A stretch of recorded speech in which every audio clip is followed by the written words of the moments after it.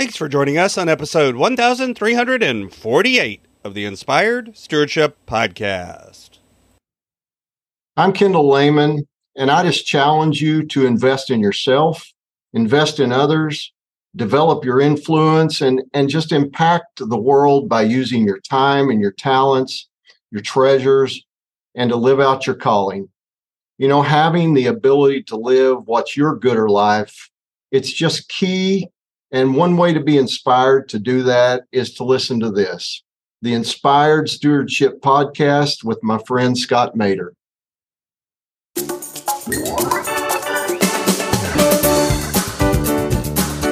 To be able to look at our situation and understand that really worrying about tomorrow is useless. Tomorrow may never come. Worrying about the past is kind of useless. I can't go back and change anything. Just being in the moment, being where our feet are right now, and understanding that I'm alive and I'm breathing. Welcome and thank you for joining us on the Inspired Stewardship Podcast. If you truly desire to become the person who God wants you to be, then you must learn to use your time, your talent, and your treasures for your true calling.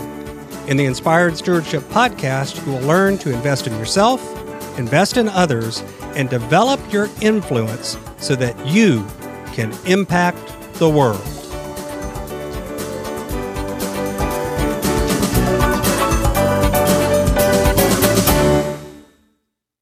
In today's podcast episode, I interview Kendall Layman. I asked Kendall about how his journey and faith led him to discover the gooder life. I asked Kendall what it really means for you to focus on living a gooder life. And I also asked Kendall to share with you the building blocks that lead to that life. I've got a new book coming out called Inspired Living, Assembling the Puzzle of Your Call by Mastering Your Time, Your Talent, and Your Treasures. You can find out more about it and sign up for getting more information over at inspiredstewardship.com, Inspired Living. That's inspiredstewardship.com, Inspired Living. Kendall Layman is an executive leader who continually looks for ways to turn the complexities of business and life into simpler solutions for success. His service in the United States Air Force and years of experience as a professional working in small businesses to Fortune 500 companies is combined with his love of storytelling in his book, The Gooder Life, where he reveals how certain attitudes and principles will set you apart from the crowd. Welcome to the show, Kendall. Thank you. Appreciate it. Thanks for having me on. Absolutely. It's good to have you today. And, you know, I mentioned a little bit in the intro about this book, this message that you're putting out around the gooder life. And would you talk a little bit and expand a little bit on the journey and the story that made you put out the book, The Gooder Life? And, you know, where did that name come from? Why this? Why is this the message you're putting out in the world? Yeah, that's a great question. You know, my mom's side of the family is a large side of the family. She had quite a few brothers and sisters, and when we all get together for holidays or events, we usually go to this one uncle's house. He is the guy that has all of this. He's local to where I live, and I was a young man one day, and I went in there to his house, and he said, "Kendall, how you doing?" And I said, "I'm okay." And he looked at me and he said, "No, there's only two kinds of days. Good or gooder." And that story stuck with me from that time until now. I've shared it multiple times. I have thought about it in-depthly since that time.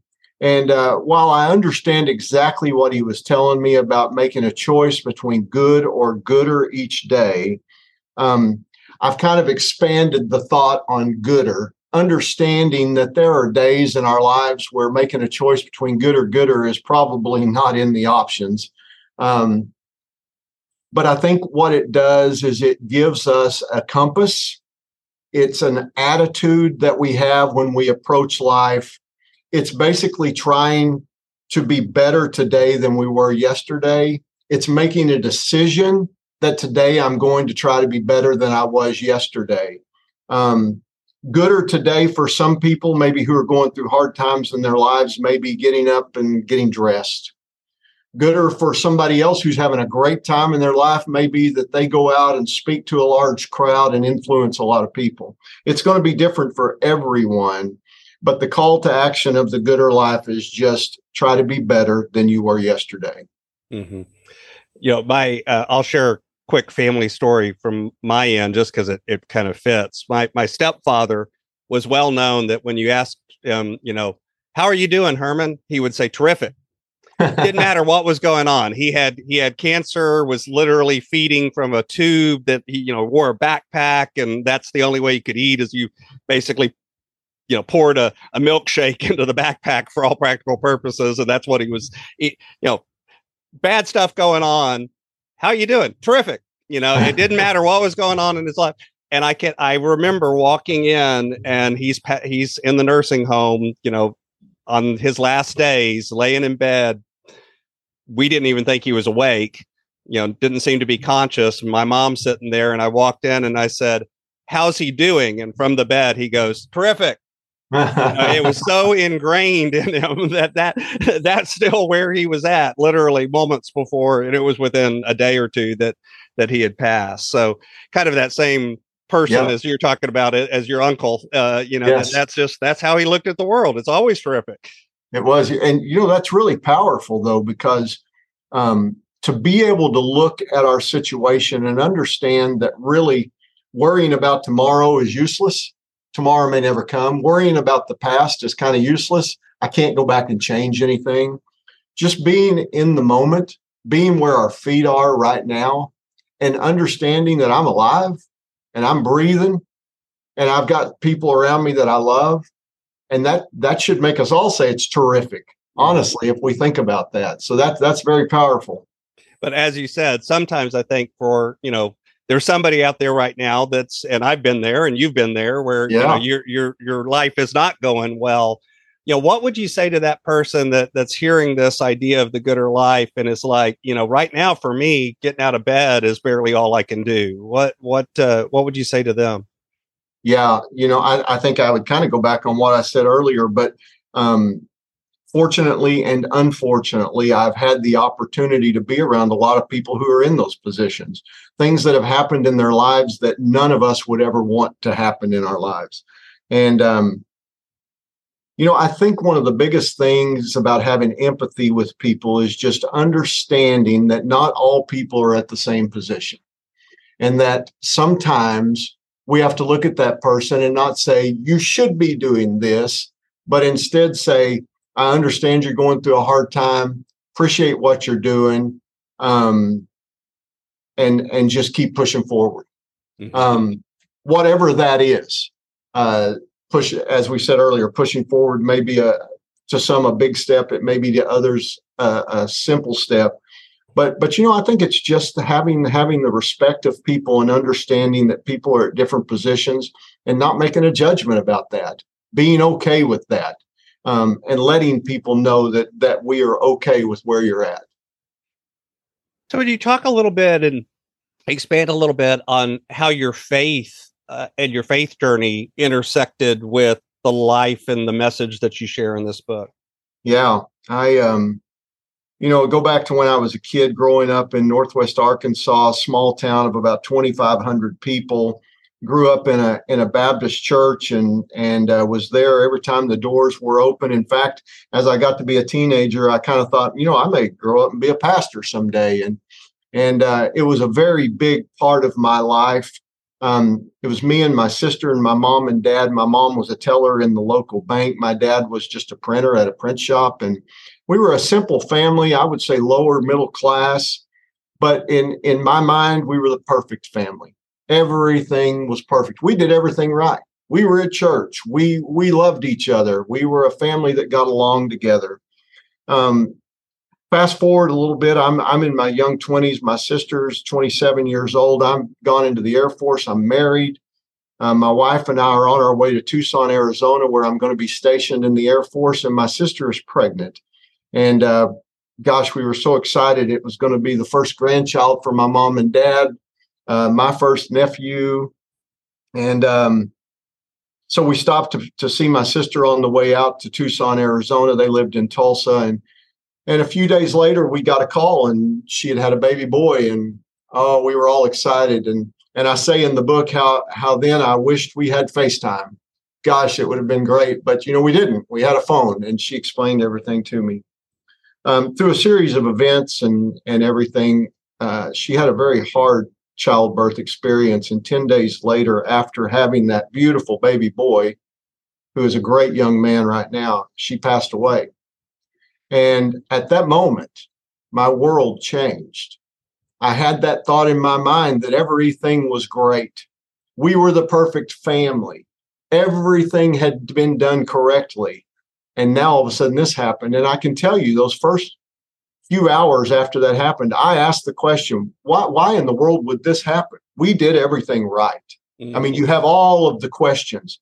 But at that moment, life, my faith, the way I lived life, all came together, crashing together. And it was through that, I say this because it wasn't at that moment where everything changed and I came up with the gooder life and everything. But what that moment did was made me begin to think differently. And you talk about faith, and immediately people think about church and growing up in a Christian family and all of that. I think a lot of times what I found is that there are a lot of people who go through the motions. Mm-hmm. And I probably was going through a lot of the motions myself too, as a young man, and me and my wife as a young family. And when something like that happens in your life, it's like the world gets extremely real. And we get down to where all of that surface noise is gone, because you have now touched life and death. It has been right at your doorstep, and you've watched it happen. And I think that's what happened to me. I just made a decision at that point that I didn't want to go through the motions anymore. I wanted to be more real. I wanted to be more authentic. I wanted to speak in deeper levels than I ever had before. And I wanted to know why I said things when I said them and why I did things when I did them. It just made me want to get through the layers of the surface. And I think that probably was the big catapult that I needed to help me begin to start forming in my mind this gooder life concept and how we could affect others in the world and be real with everyone. Mm-hmm. And that, part of what you said there, one reason I deliberately ask and use the word faith as opposed to religion or church or that kind of thing is because I think that picture of faith is bigger than just, do you go to church on Sunday? Absolutely, it is. It is. I think you can go to church every Sunday and not have faith, and I think you can not go to church every Sunday and have a deep faith. It's absolutely. Not, I see value in church, but that's not the same. If that makes great sense. Point. Great point. So let's dive into the book a little bit. What are some of the building blocks or the principles? If you kind of had to give us an overview of the gooder life, what are some of those building blocks that you share in the book that you feel are important to helping us actually live that life? Yeah. So what I tell people is that, first of all, the book is a short read. It's something you can read in a couple of hours. That was done on purpose. But it's also concepts and principles that you've heard before. I'm not bringing anything new to the table. I'm just saying it, as we talked about earlier, in layman's terms, which in my mind is more of a storytelling concept of hopefully pictures in your mind and stories that I tell that help you understand these things better. The main premise of the book is I have 3 essential attitudes that I call the foundation. If you can have these 3, you're starting off great. If you can take these 3 as your foundation and add to them 6 building blocks that I just expound on very quickly in the book, then you're off to a great start. I'll talk to you about the 3 essential attitudes because those are the foundation, and it's thankful, being humble, and being respectful. And those are in order for purpose. I am a huge person of believing that a thankful heart and a thankful attitude can get us through a lot of hard times. I've had it happen in my own life. I've watched other people do it. I'm a huge fan of Andy Andrews, who is an author, and he wrote a book called The Noticer. And he put in that book a quote that says, "After all, the seeds of depression cannot take root in a grateful heart." And it's a very powerful statement. And while maybe that's not an absolute statement, I think it does make us think. What I found one time going through a hard time was when we go through those hard times, we as humans have a tendency to look inward to ourselves and focus on the problems we're having at that time, and it kind of consumes us. If you can take time every day, maybe in the morning, in the evening, do it both times if you can, and maybe just write down 3 things you're thankful for. Mm-hmm. It forces our perspective and our gaze to turn away from ourselves and to look outward for just a little bit of time. And for that brief moment, we're not focusing on our own problems. And so it helps our perspective begin to change. After thankfulness, I say humble, because humble is simply recognizing that we are not on this earth to see how important we can be, but maybe to see how much difference we can have in the lives of others. And I learned that as I went through life. Well, I guess what I learned was as I got older, I learned that I didn't know near as much as I thought I did when I was younger. And one of the big things I've learned is that you don't have to be heard always. Your words are not always right. And as a humble person, you can be content to just listen. And, I think that just comes along with being more mature. And as we do go through life with more experiences, gaining wisdom and being able to be that. And then lastly, respectful. We've always heard the thing, especially in corporate worlds, you'll hear, let's treat the janitor the same way you treat the president, and treat people the way you want to be treated. In the end, what is the quote I remember? "For dust you are, and dust you shall return." Mm-hmm. We all are that. We may have all of these possessions around us, or some may not have any possessions, but we're all human beings, and we should at least respect each other because of that. So if we could put those 3 things in action in our lives, thankful, humble, respectful, I look at that as a fantastic foundation to build upon with the building blocks that I talk about in the book. And somebody can read about those, and they're just purpose, listening, being a thinker, being aware, and making good choices, and then finally finishing the job you start. Mm-hmm. Mm-hmm. So if you had to put a bow on it, for the listener out there, if you had to sum up what you share in The Gooder Life, and the rest of the title, by the way, the subtitle for those that haven't read or don't remember from the intro, is The Gooder Life in layman's terms. But yeah.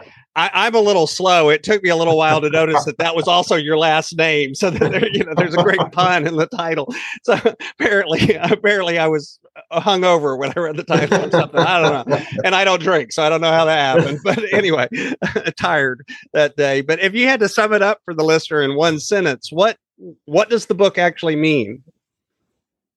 Gosh, one sentence. I would be glad I didn't tell you one word. I know that would have been even harder. Probably the thing that if you remember this, it will help you in all of life, whether you're a leader, whether you're a friend, a brother, a listener, a coworker, is that it's not about you. I read a book called The Lost Art of Listening.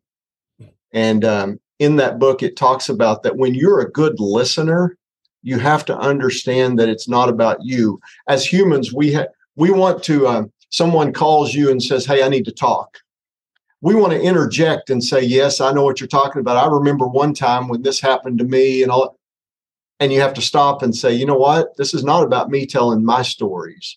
It's about letting them tell their stories." And so to sum it up, it's not about you. Mm-hmm. Mm-hmm. So I've got a few questions that I like to ask everybody, but before I go there, is there anything else about your book or the message that you're putting out that you'd like to share with the listener? I tell people that when I first started this and put the book out, it's very daunting because you are opening yourself up to the world, basically. And with that comes people who say, man, I really like the book. But it also comes with people who say, that's terrible. Mm-hmm. And that's just what's going to come with the territory. I think probably like I just told you, it's not about you. It's just simple teachings that help us understand that we have other people around us and we have the opportunity to invest in other people around us every day. You don't have to be in a leadership position to influence other people. Mm-hmm. And I think, if people can take the book and read it and put those actions in, or those principles and attitudes into action, and value relationships, value the people around you, value the experiences you've had, and share those with other people. I think it would help us get back to a place in this world that would be much better than we are right now. Mm-hmm. Well, and you've used the term simple a couple of times, and I just want to call out and let you add to it as well that, we often talk about simple principles, but simple doesn't mean easy. That's right. That's exactly right. Listening is not an easy thing to do. It is absolutely not. And it's something you have to really learn to do. Mm-hmm. Mm-hmm. Yes. So all of these, though they're simple principles, they aren't things that just come naturally and we don't have to work at. I think that's a great point. Great point. So, my brand is Inspired Stewardship, and I kind of run things through that lens of stewardship. And yet that's one of those words that I've discovered, like leadership and a lot of other words, we use it or you hear it, but we don't necessarily always mean the same thing by it. So when you hear the word stewardship, what does that word mean to you, and what is the impact of that word had on your life? Yeah. Growing up in church, you hear stewardship a lot. And yet as a young person, I didn't even know what it meant, and it usually means grab your wallet. We're starting a building campaign. That's it. There you go. And you're exactly right. What I learned was basically when you have something entrusted to you, take care of it and treat it in the right way. So I thought about that. You and I met a few weeks ago or a couple months ago, and I've thought about the title of your podcast since then. Something that we maybe don't think about is that throughout our lives, I talked about my sister earlier, and we have experiences happen to us. Those are our experiences. We own those. Those are ours. And so I began to think about that, and I thought, it is our responsibility to be good stewards of those experiences in our lives. And we have a choice to make. Do we use those experiences to help others, or do we use them to be bitter? I heard the story one time, a mom said she wanted for her kids to either be bitter or better. And so do we be bitter or better based on the experiences? And so to be a good steward of those experiences, I look at that as taking what's happened to us in our lives and using that to share with other people who are maybe going through some of the same things that we've gone through. Now, I can't tell them how they should react or what they should do when they're going through those things. All I can tell them is, I've been through it too. Here's what I did. And maybe that gives them some comfort, knowing that somebody has gone through this also. And so I think just cherishing the events in our lives, taking care of those, and making sure that we share those with other people in a positive way. So this is my favorite question that I like to ask everybody. Imagine for a minute that I invented this magic machine.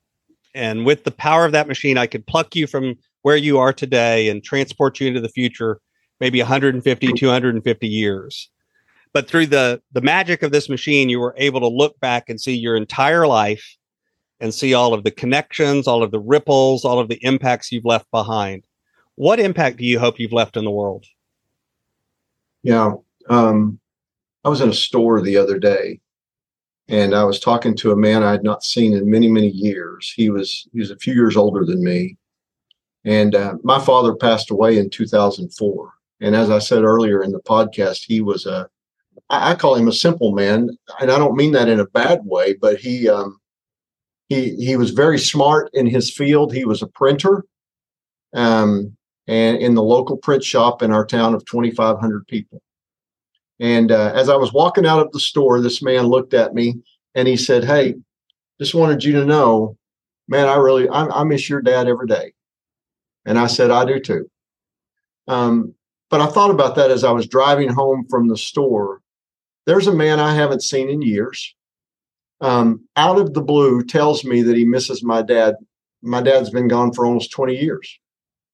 So what was it that my dad did that man who was a young man or a teenager at the time remembers enough to say that 20 years later?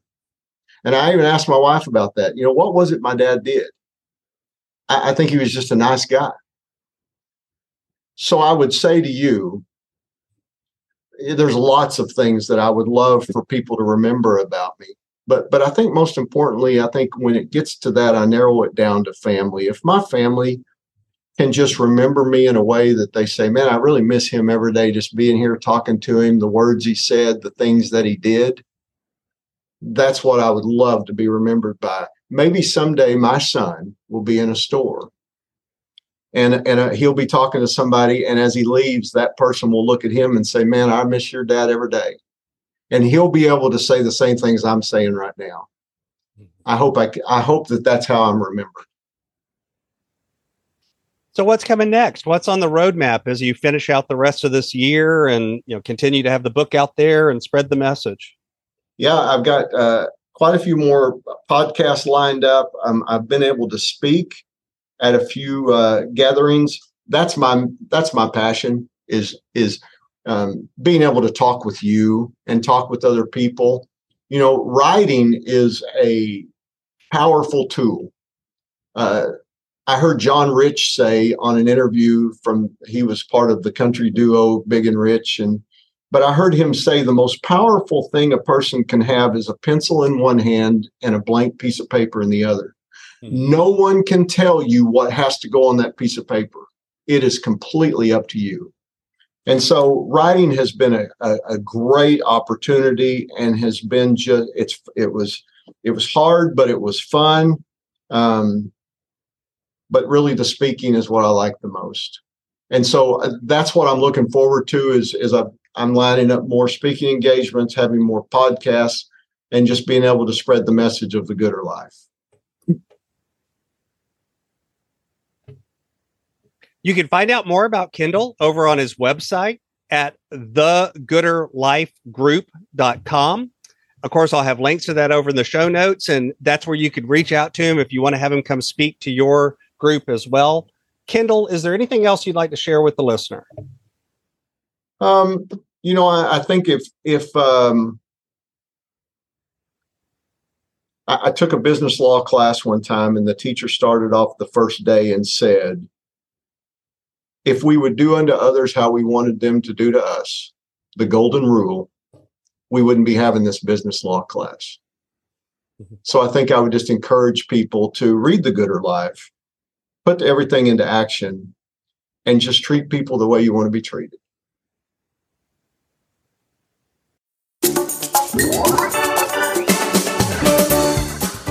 Thanks so much for listening to the Inspired Stewardship Podcast.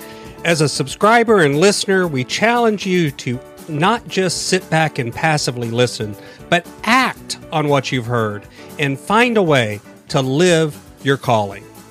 If you enjoyed this episode, please do us a favor. Go over to inspiredstewardship.com/iTunes rate, all one word, iTunes rate. It'll take you through how to leave a rating and review and how to make sure you're subscribed to the podcast so that you can get every episode as it comes out in your feed. Until next time, invest your time, your talent, and your treasures. Develop your influence and impact the world.